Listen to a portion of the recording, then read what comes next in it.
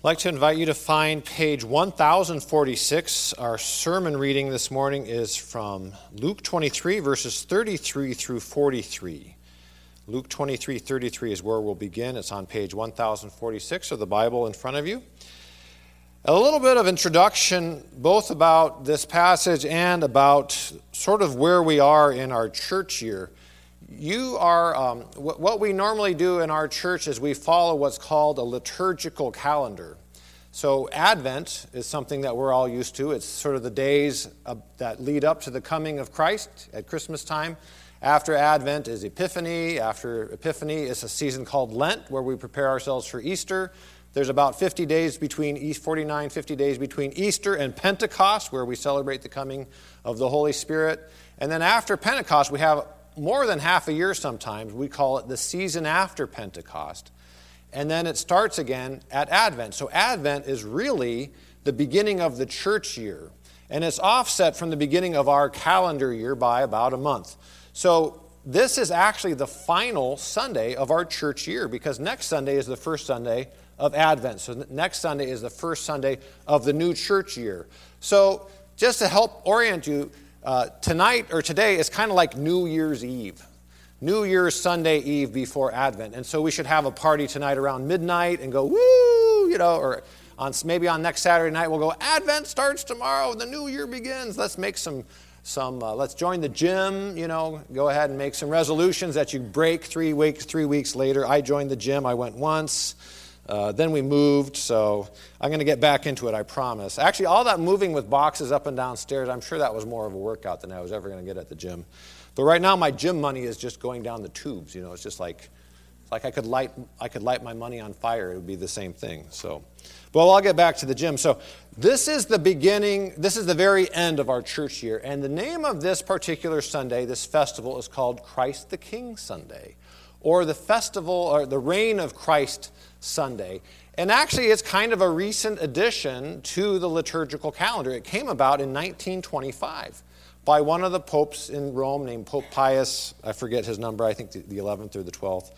And he was of the mind that the church at the end of the year really needed to celebrate and proclaim the lordship and kingship of Jesus over the whole year that had preceded it and over the whole world. And so it's a good sentiment, and for some reason, many Protestant churches agreed with him. And so here we are using what we call the Revised Common Lectionary, or the liturgical year, and we're celebrating today Christ the King Sunday. I'm telling you all this because as you've noticed from some of the readings that Marion did, from Jeremiah, there was this talk about the shepherds, and often a shepherd is kind of an image of a king in the Old Testament. And even here in Colossians, it talked about Jesus as the king and sort of the nature of Christ being related to God and having God's fullness dwell in him in the flesh, in this world. And today's reading might take you at a bit of a surprise, because today's reading is the account of Jesus being crucified from Luke's gospel. And so you would say, why are we reading sort of a Good Friday text the week before Advent? It's because in here, Jesus is called the King of the Jews in a mocking way, yet it's true. And so it is about the lordship of Jesus even in the moment of his death. Even in the moment of his sacrifice for the world, he is yet king, although he's not being treated like a king. And what I want to look at today is that Jesus comes to us to give us what we truly need: salvation, new life. And yet people despise him because he's not bringing them what they want. He's bringing them what they need, but not what they want. And so there's no room for Jesus in their hearts, and we're going to see that. So that's a bit of the reason why we're reading this text today. And I'm not a slave to the church year or the lectionary, so I could have certainly chosen another text for today to preach from. I want you to know that. It's not like there's some list that your pastor says, well, I have to do that today. But I looked at it and I thought, no, this is Pope Pius is right. I agree. We want to set apart a day, and it makes sense to do it at the end of the church year, to say, yes, Jesus is King, yes, Jesus is Lord, over all this mess And if there's anything we've seen in the last 2 weeks is that we've got mess aplenty everywhere, And so a comforting word, but also a challenging word, is that can we let Jesus be king of this? And can we let Jesus give us and bring to us what we truly need and set aside what it is we think we want so that we can receive what he has for us? So that's a bit of the introduction on this day and just a bit of introduction on this text. And the only thing I'm going to say is that there were many, over the years in the Jewish faith, there were at times many people that came forward claiming to be the Messiah or acting kind of like a Messiah, and some popular energy would kind of center around those people. And then, of course, they were always a disappointment because none of them really truly were the Messiah, and so none of them could really truly deliver. Usually what people were looking for was some sort of military leader who was going to liberate them from whoever was oppressing them at that given moment. It could have been the Greeks or the Romans or the Assyrians or anyone else. And so just in general, there was not a lot of patience for false messiahs. If somebody was deemed to finally have been a false messiah and gotten our hopes up, then they would turn on you pretty quick. They're like, we don't suffer fools lightly, So we're not going to, if somebody kind of lets us down, we're going to turn on them pretty quick. And I think that's what we're seeing here with Jesus. Even though they were looking at the true Messiah, he was not bringing them what they wanted, but what they needed. And so they turned on him. The same crowd that welcomed him on Palm Sunday, on Good Friday was calling, or on actually Maundy, Thursday, late in the night on Maundy, Thursday, early on the morning on Good Friday, they were calling for his head.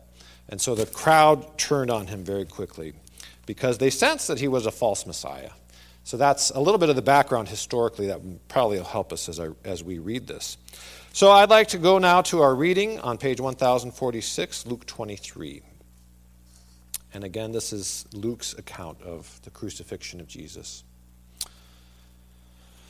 When they came to the place called the Skull, there they crucified him, along with the criminals, one on his right, the other on his left. Jesus said, "Father, forgive them, for they do not know what they are doing." And they divided up his clothes by casting lots. The people stood watching, and the rulers even sneered at him. They said, "He saved others. Let him save himself, if he is the Christ of God, the chosen one, the Messiah." The soldiers also came up and mocked him. They offered him wine vinegar and said, "If you are the king of the Jews, save yourself." There was written a notice above him which read, "This is the King of the Jews." One of the criminals who hung there hurled insults at him. "Aren't you this Christ? Save yourself and us." But the other criminal rebuked him. "Don't you fear God," he said, "since you are under the same sentence?" Pardon me. That was a mistake.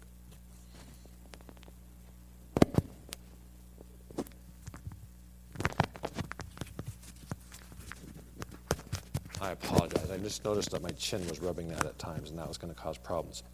"We are punished justly, for we are getting what our deeds deserve, but this man has done nothing wrong." Then he said, "Jesus, remember me when you come into your kingdom." And Jesus answered him, "I tell you the truth, today you will be with me in paradise." Let's pray. Heavenly Father, we thank you for your word, and we ask that you would add your blessing to it. In Jesus' name, amen. Today I want to do something a little different, actually, and I want us to ask you to go find your Bible and look at the text again in your Bible. It's on page 1046. And I really only want to look almost exclusively at just one verse of this, because I think this one today holds the key for us, for what God, I feel like, wants to say to us today. And I only want us to really look at verse 35, okay? So take a look at verse 35, and I'm going to read it again for you real quickly here. It says this, "The people stood watching." Now remember, these are the same people who earlier had welcomed Jesus into Jerusalem, riding on the back of a donkey, spreading their clothes and palm branches on the ground and before him, sort of as a conquering king would enter into a city. So there was this great expectation about him. These same people, when Pilate asked them, "Should I save Jesus? Because I don't think he's done anything wrong, or should I let Barabbas go free, who was a murderer?" All the people said, "Let Barabbas go." These are the same people. Let Barabbas go. "What should I do with Jesus then?" "Crucify him," they yelled out in loud voices. "Crucify him." The same people then who said that came to the place to watch what was going to happen, which makes sense. The people stood watching, and the rulers even sneered at him. They said, and here's the part that I think we really want to focus on today, "He saved others. Let him save himself, if he is the Christ of God, or the Messiah of God, the chosen one." And so what I really want to do is focus on two things here. What the people's reaction was, and the rulers. And there's an inherent contradiction in there that I think is the key that kind of unlocks a lot of this for us. And we're going to sort of unpack it. So bear with me. I think this is fascinating stuff. Jesus had been popular with the people. The news of him had spread before he even got to Jerusalem. And if you look through the Gospels, you see all sorts of great stories of what Jesus had done. Feeding 5,000 people with just a little bit of food. Raising people from the dead, not just his friend Lazarus, but other people, right? Healing sick people, casting demons out of people, controlling the weather. This is pretty good stuff. As far as messiahs go, Jesus was, the authenticity meter just kept on rising, just kept on going up. Oh, this could be the real deal.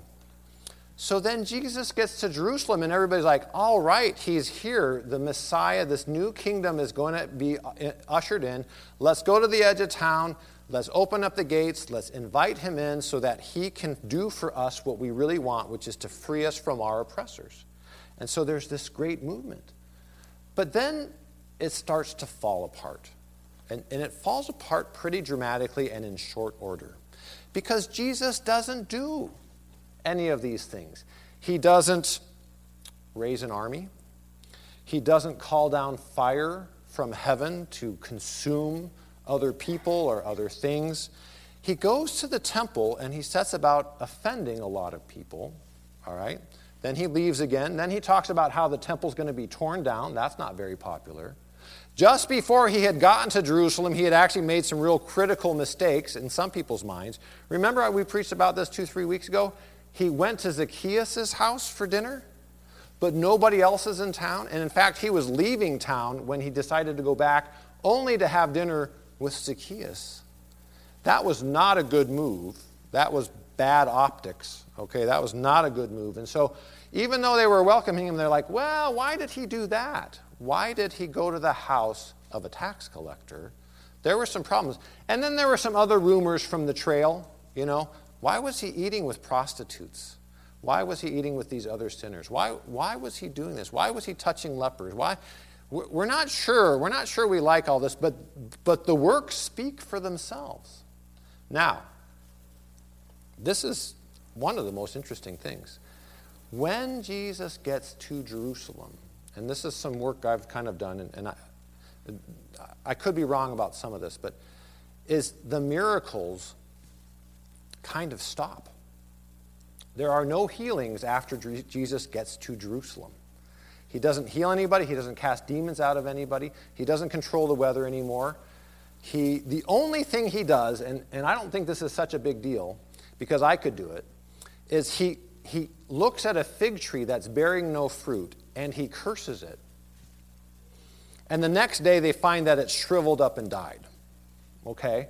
So it's a miracle, yes, but it's kind of a destructive one. And the reason why I say I could do that is because I only have to touch a green plant and it will die. I am that bad of a gardener. I'm on the landscape committee, but I have no idea why. Actually, I do know why, but I can choose the plant, I can help choose the plants, but don't ask me to touch any of them because I have the yellowest thumb in the world.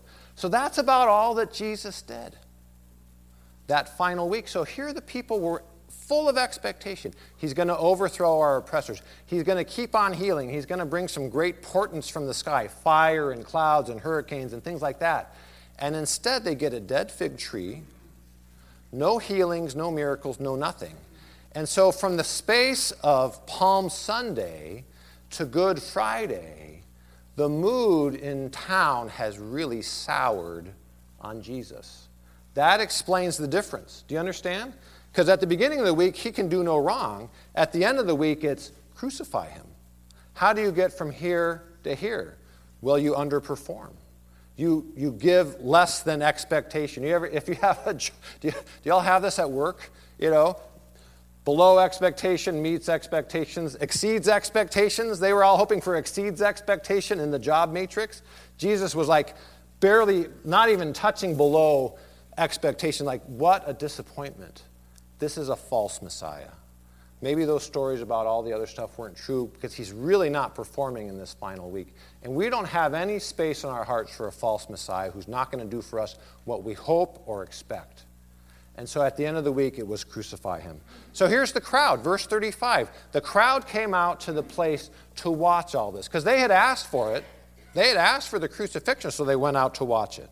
Okay, so there's that. Then next we have a phrase that says, the rulers even sneered at him. Contempt. And these are, the word for ruler is the Greek word arche. It means the first. This is where we get words like archaeology and things like that. Things that are first. And these are the first people, or the top of the society. So they're the best and the brightest. They're the ones who get seated first. They get greeted first. They get good tables at restaurants without calling ahead for reservations. They just show up and say, oh, well, we'll move these rabble out of your table and you can have this table. These are the first, the arche. The first, the best, look at Jesus, and they sneer and they ridicule him. And here's another Greek word, kind of like grumbling, which was gogizomai. This one for sneer is ekmikterizo. They ekmikterizo upon Jesus. It means they turn up their nose. Like, something stinks here, so I'm going to, I'm going to turn up my nose at you. This is literally what it means, is to turn up your nose.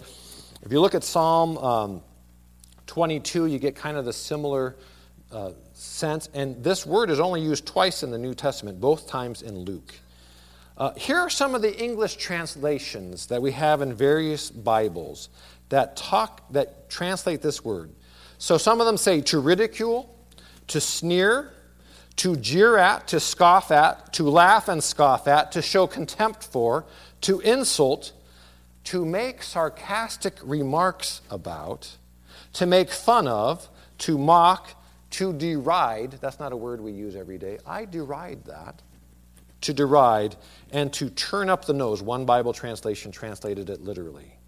These are all the reactions that the first and the best and the brightest of Jerusalem have towards Jesus. They want nothing to do with him. They're making fun of him. They're jeering at him, scoffing at him, ridiculing him. And this isn't the first time. Pilate makes fun of Jesus. The soldiers that whip Jesus make fun of Jesus. And everybody is saying the same thing. And actually, I'll just point out that in the Greek, this is in the imperfect tense. All that means is that this is an activity that goes on. It's not concluded in the space of this narrative. It's not completed. So this jeering and this scoffing and sneering and turning up the nose is an ongoing sort of constant stream of insults being hurled at Jesus while he's hanging on the cross. And I think that kind of rounds out our picture of the crucifixion. And when we think about the physical pain, we think about the spiritual pain. But there's this element of it that we don't always focus on, which is that people are hurling insults and abuse at Jesus verbally, all the while he's hanging on the cross. Remember, I remember this, and it's like the biggest lie they teach you in kindergarten. Sticks and stones may break my bones, but words will never hurt me. Wrong! That's wrong! Words hurt like crazy. Words hurt more sometimes than actual cuts. And here Jesus is on the cross, and people are turning up the nose at him, insulting him in a constant stream. It's like background music, but it's not great music. It's like acid metal or something like that. It's really grating, terrible. I hope you don't like acid metal. Any acid metal lovers out there? I picked one that I didn't think. You love it? Okay. No. Yeah, all right. You love acid metal? I doubt it. Okay. So, here's the core of the sarcastic comment. Here's the core of the mocking, and yet inside the core of it is this contradiction that unlocks everything, I think, for us. And it says this. What is it? It says, he saved others. This is not the first time anyone says this to him. He saved others. If he's the Christ, he could save himself. But look what they say. Not, he claims to have saved others, or we heard that he saved others. Somebody somewhere had seen this. This was well known. He actually was powerful. He had actually changed the weather. He had actually cast out demons. He had actually done all these things. He's actually that powerful. So where is the source of the ridicule? He won't save himself. He won't act in his own self-interest. He'll help other people, but he won't save himself. What kind of crazy person is that? Now, we have the benefit of having Christ's example for us for the last 2,000 years to the point where we actually think that that's a noble thing. Do you understand what I'm saying? We think it's noble if somebody will sacrifice themselves for somebody else. And we think it's noble if somebody will look out for somebody else and not take care of their own self, right? There are cultures where that is not looked on as a noble thing, but as a ridiculous thing, something to sneer at and scoff at and say, how could we trust or believe in somebody who will not even take care of themselves first? Right? It's kind of like on the airplane when you're sitting next to a kid, and maybe it's been a while, but they tell me, put on your own mask first, then put on your kid's mask, which really makes sense. It's just logical, right? My kids can't put on their own mask, and if I spend all my time trying to put on their mask, and then they can't put on my mask. So I put on my mask first, and then their mask. But that's not what Jesus is doing. He puts on other people's mask first, and he doesn't even get to put on his own mask. And so people looking at him saying, that's so foreign to me. That's so alien to me that somebody would save somebody else and yet not lift a finger to save himself. He deserves our ridicule, our sarcasm, our scoffing and insulting, and our turning up of our nose at him. And so there's the contradiction, though, is that they actually believed he could save himself. They actually believed he was that powerful, but they thought he wasn't the Messiah because he wouldn't do it. And here's the truth in all of it, is that he was the true Messiah because he wouldn't save himself. He was the true Messiah because he saved other people first. He was the true Messiah because he came to serve, not to rule. He's the true Messiah because he doesn't try to control other people, but because he tries to empower other people and give them the Spirit. This is what the Messiah truly looks like, but the world, at least at that time, not all of it at least, was ready for that. Only a few. But since then it's spread. And now, if we look at somebody, even in popular culture, even in a context that's completely devoid of religion, if we find somebody who actually sacrifices themselves to save others, we praise that person, right? Back then, that was unheard of. Back then, that was like, why would you do that? That doesn't make sense. So it's important to note just how much the example of Christ has changed culture in this world, praise God for that, and how he set the standard for what noble action really looks like. But these people wanted something. And Jesus wasn't giving them what they wanted, but he was giving them what they needed. Because in that moment, he was saving them. And this is the great thing about Jesus. It's kind of a little bit in reverse order, but as they're crucifying him, and probably as they're hurling insults at him, he yet says to his Father, please forgive them. They don't know what they're doing. Because the logical inconsistency is there. It's like the people wanting to go back to Egypt. Remember, they wanted to go back to Egypt because they thought the food was great back there. It didn't make sense. We want to go back to slavery? No, that doesn't make sense. But the same logical inconsistency is almost there. He has all this power. But since he won't use it to save himself, he must not be the Messiah. No, if he has all that power, clearly he's the Messiah. He's just not the Messiah that you were hoping for. He's a different kind of Messiah. A Messiah that serves, a Messiah that saves, a Messiah that gives his life for others. It's different. And it's better, actually. So the tragic thing and the sadness in this story is that as they were hurling insults at Jesus, he was in the process of saving them. And to me, that's the most poignant picture. And I wonder, this is an aside, but I wonder if we could do the same. If somebody's insulting me, instead of internalizing that, it's kind of like the story, that I told the kids. Is that dot going to stick to me, or is it just going to fall right off of me? Instead of internalizing that insult, can I be of the mind, I want to serve this person. I want to love this person. There's something going on here that I need to pay attention to, and I want to reach out to them in some way. Now, that's kind of an aside, but that's what Jesus does. That's the image of the cross. He's hanging there, suffering physical pain, spiritual pain, emotional pain, sarcasm, scoffing, and turning up of the nose, ekterisomai, and he's saying in a prayer to the Father, forgive them. Forgive them. They don't know what they're doing. They're not even thinking straight.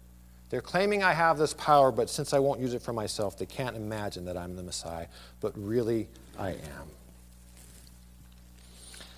And I think this is where sometimes in our worst moments is where we are. And this is maybe where we maybe have some application for ourselves, because it seems like we know that God is powerful. We know this. I mean, the evidence is all around us. It rained yesterday. Praise the Lord. Things are growing in this world. My son is reading books about animals, and he's finding animals I've never heard of. And I'm like, this is amazing. Look at the diversity of the animal world. The animals in the ocean, the animals on land. It's just fascinating. The handiwork of God is all around. The heavens declare the glory of God, and all creation sings of his handiwork. We know God is powerful. We've even experienced God working in our lives in mighty ways. I know everyone in this room has had some moment where God has reached into your life and done something for you. So the evidence is all around us, but we forget. And we say something like, we know Jesus is his son, and we know that he brought mighty power to save. We know all these things, but we don't quite want what God is giving us some days. Do y'all understand what I'm saying? I'm going to say it again, maybe in a few different ways. Is God brings us a Messiah in his son Jesus who serves rather than rules, who empowers instead of controls. But we sometimes want a different kind of Messiah. We want a Messiah that will push our own agenda forward. We want a Messiah that's going to agree with us. We want a Messiah that's going to do the things we want done in the world. And God wants nothing to do with that. God wants the Messiah to bring us the Messiah that saves and serves and prays a prayer of forgiveness while he's receiving insults and sneers. And it's hard to accept that Jesus every day. We want the other Jesus that doesn't even exist. We want the Jesus that will push for us and be right for us. I mean, we like being right. We like being admired. We like being well thought of. We like all sorts of things like that, but the Jesus that God really offers us isn't going to help us with any of those things. Instead, he offers us a Messiah of service. And that's what kingship looks like for Jesus. He isn't offering us what we want. And these are maybe some examples. He offers us what we need. He offers us more than we could get for ourselves because we want to work for ourselves. He offers us a feast and we want a candy bar. He offers us a limousine and we want a bicycle because we can pedal it ourselves, right? He offers us a pruning hook, but we want a spear. He offers us sacrifice, but we want victory over our enemies. He offers to love our enemies, but we want to destroy our enemies. It's a big difference. He offers to help us lose everything for him, but all we want is to win and to see other people lose. This is how we are. In the midst of it, this is what he says, I'm the king. This is what being king looks like in the upside-down kingdom of God. It looks like dying and saving and serving and forgiving and consoling and refusing to save himself so that he could save us. And so I know I need to look at my own life. I need to look at my own life because I'll tell you, it's fun to win. You know what I'm talking about? I'm not talking about football because I'll just update you. The Arizona Wildcats lost. Well, now they're what are they, 9-2? No, they're 10-2. Who would have thought of it? No, sorry, got that totally backwards. I got that totally backwards. They're 2-10. They've lost 10 games. Oh, my goodness. And they haven't won a single Pac-12 game. Most of you don't care about this, but, you know, if I really liked winning, I would kind of go hide in a hole right now. I really do like winning, but I've given up on them. Like I said, when they lost to the Mormons, I figured God's not on their side, so why should I be? It's just, when they lost to BYU, I said, that's over. I'm a fair weather fan. But I love to win. I love to win arguments. I love to win points. I love to win games. I love to win spots in line. I love to beat the street light. I love to speed past slower drivers. I like to win, you know. I like to show other people that I'm stronger or smarter or more talented or richer or happier. Okay.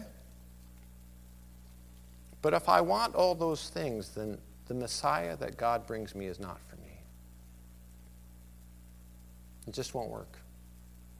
Jesus doesn't offer me any of those things. He doesn't offer me victory that looks like that.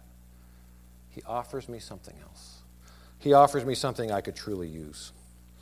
And I want us to challenge you maybe this week to be asking yourselves, what's the difference between the Messiah I want and the Messiah I truly need? And say that again. Think about the Messiah that in your unguarded moments you truly want, and how much your own human nature has influenced that desire. And then rejoice in the Messiah that God has actually given you, the one that you truly need and deserve because he made you, because he loves you. Let's pray. Heavenly Father, we thank you that your Son Jesus is king over all this earth, all the beauty of all the creation that he has made, and king even over broken humans and broken institutions and nations and this whole world. And Lord, thank you that he comes not as we hope or wish or want, but he comes as we need, not to rule but to serve, to give his life for us so that we might be yours again. Amen.